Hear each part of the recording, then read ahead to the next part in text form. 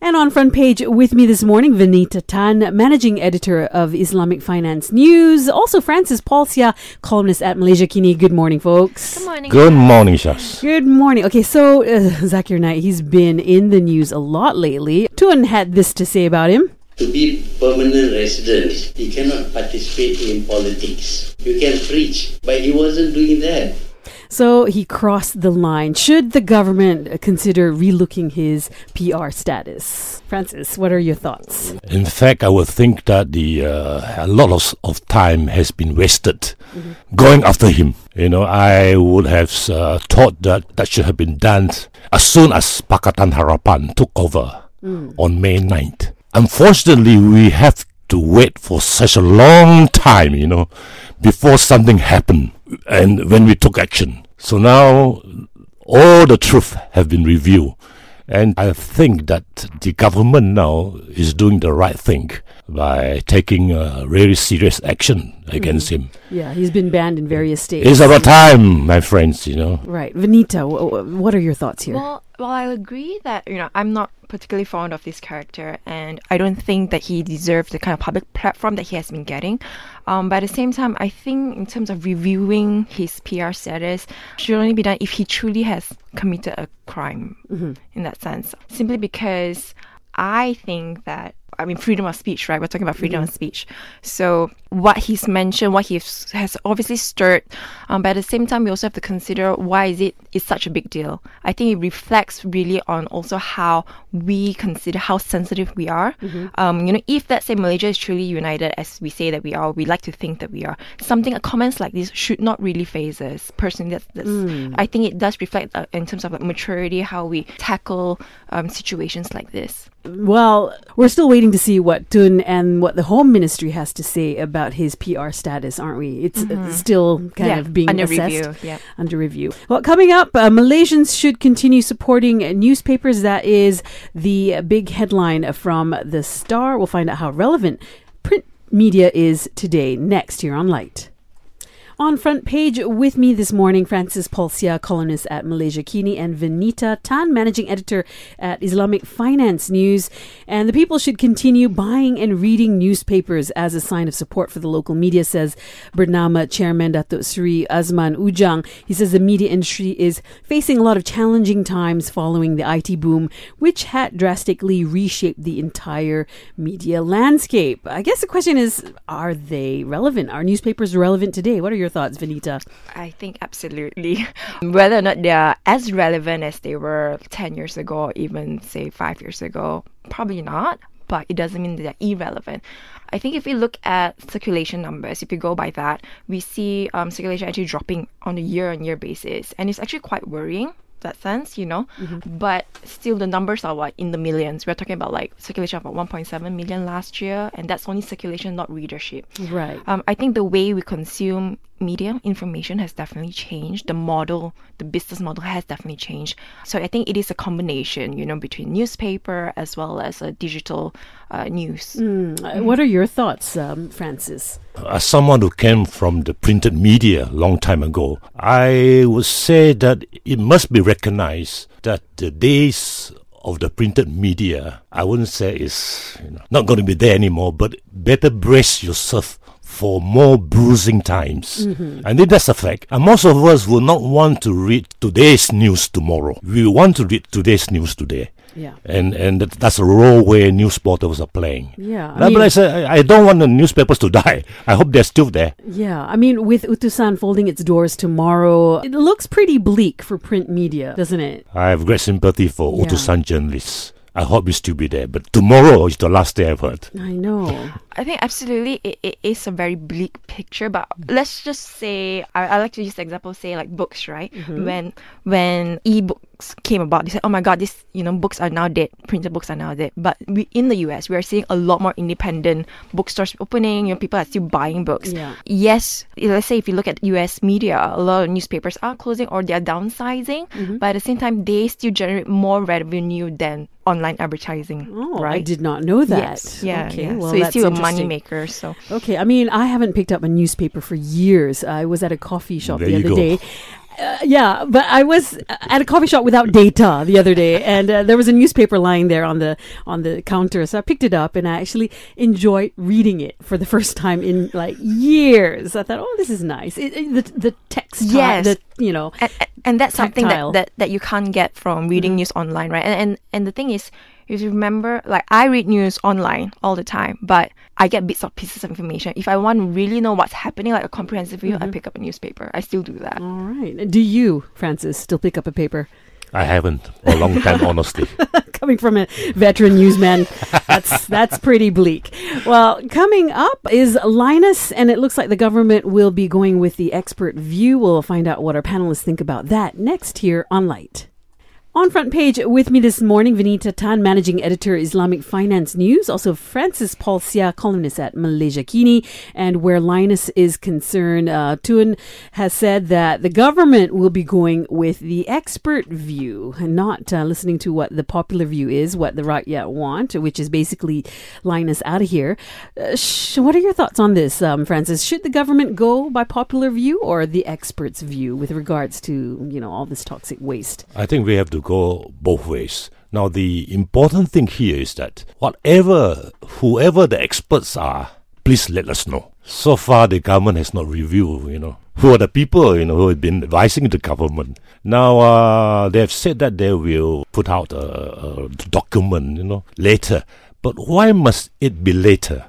Why not do it now before the furor and the uproar comes out? Allay the fears of the people. Yeah. I think both are important. But let us know who the experts are. All right. Your thoughts, Vineeta? Absolutely. I also agree. I do think we need to take into consideration both expert and what the public wants, right? So all that we are hearing is that experts have said that it's not toxic, it's okay, it's not dangerous. Okay, that was one of the main concerns, but that's not the only concern that we have, right? We had concerns about the infrastructure, how are they disposing their waste, things like that. And you have not really addressed that.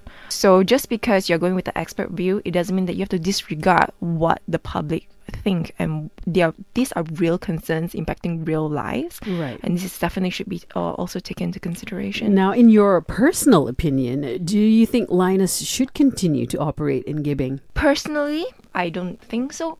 If we look at it from an economic point of view, right, what's the purpose of having them here?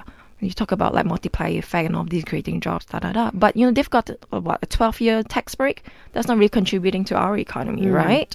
And we have concerns about multiplier effect. So I don't really see the kind of like economic contribution. If let's say we want to position ourselves as, say, like welcoming for other parties to come here, is that the kind of Malaysia that I want, that you see me as a, in a way, a dumping ground for like toxic waste? Right. And it's compounded by the fact, with the whole previous issue about the recycling waste. Yes, the plastic waste. Plastic waste. Do we really want our country to be viewed that way? All right. Your thoughts. Should Linus stay? The other important question which begs for answer is, now they renewed the license for 6 months. After 6 months, then what? Will it be another 6 months or a year? That, again, is not very known. This is a question which you must let us know. All right. Definitely everyone's just watching to see what happens after 6 months' time. Now, something a little closer in timeline-wise is the recession in 2019. Is it likely or unlikely? Well, we'll get our panelists' thoughts on that next here on Lite. On Front Page with me this morning, Paul Siah and Vineeta Tan. It looks like the Maybank Kim Eng Group says a recession in 2019 is unlikely, but there is a possibility of it happening in the second half of 2020. We've been talking about a recession now for the past 5 years. First of all, before we get into it, what constitutes a recession? A recession, as we all know, is a temporary decline industrial activities. But if you talk about recession, I think there are two type of people, It means different things to different people. For economists, they'll be talking about the decline in exports, imports, the decline of the GDP. For people like you and me, perhaps, we are talking about, why is my purchasing power so low now? And we will be asking questions like, why are so many supermarkets closing down? This means different things to different people. But I think, are we not in the recession now? Well, technically we're not, right? Technically we're not. Yeah. So a recession technically means negative economic or GDP growth for 2 consecutive quarters. And we're actually seeing great growth the most recent quarter, right? And the second quarter is 4.9%. Before that was 4.5%. So that is growth. And I think that's why Maybank came out and say it's unlikely that we will see a recession this year, despite global economic concerns that we will see a global recession in other parts of the world. Right. What now? I think the finance minister, God bless him, he's doing a good job. I think he has to also focus on other matters rather than to talk about the weaknesses of the former prime minister and getting the things back, from 1MDB. There are other more important things, and the focus should be there as well. Looking after the people's welfare now, I think is more important. This is how I feel about it anyway. All right. Well, absolutely. Coming up, netizens welcome MCMC's offensive posts oversight move. We'll find out more on Front Page next here on Lite. On Front Page, with me this morning, Vineeta Tan, managing editor of Islamic Finance News, also Francis Paul Siah, columnist at Malaysiakini, and many netizens are happy that a complaints channel has been set up to combat insensitive posts on race, religion, and royalty on social media and other online media platforms. This is, of course, MCMC's latest move. How would this actually help combat insensitive posts? I mean, people complain, and then what? What happens? Yeah, so now we have a complaint channel, which is great. Next is actually implementation, right? So, like it or not, I love the internet, but it has become a hotbed for a lot of hatred or hate talk, and you know. So, and I think people do that is because they hide behind anonymity, right? So now that we have a channel and sort of like holding people accountable, this, I believe, will help to reduce the kind of negative talk happening online, cyberbullying, things like that. Your thoughts, Francis? Sometimes I worry a lot about the government bringing new programs, which whether it is necessary or not in the first place. For example, this complaints department or whatever you call it. How many people are actually guilty in social media, of being abusive? Say 1,000 people out of 15 million Malaysians using on social media? Yeah. Is it necessary or not for MCMC, that is the Ministry of Information, to come up with such programs whenever, just a few people are actually involved or are abusing the position?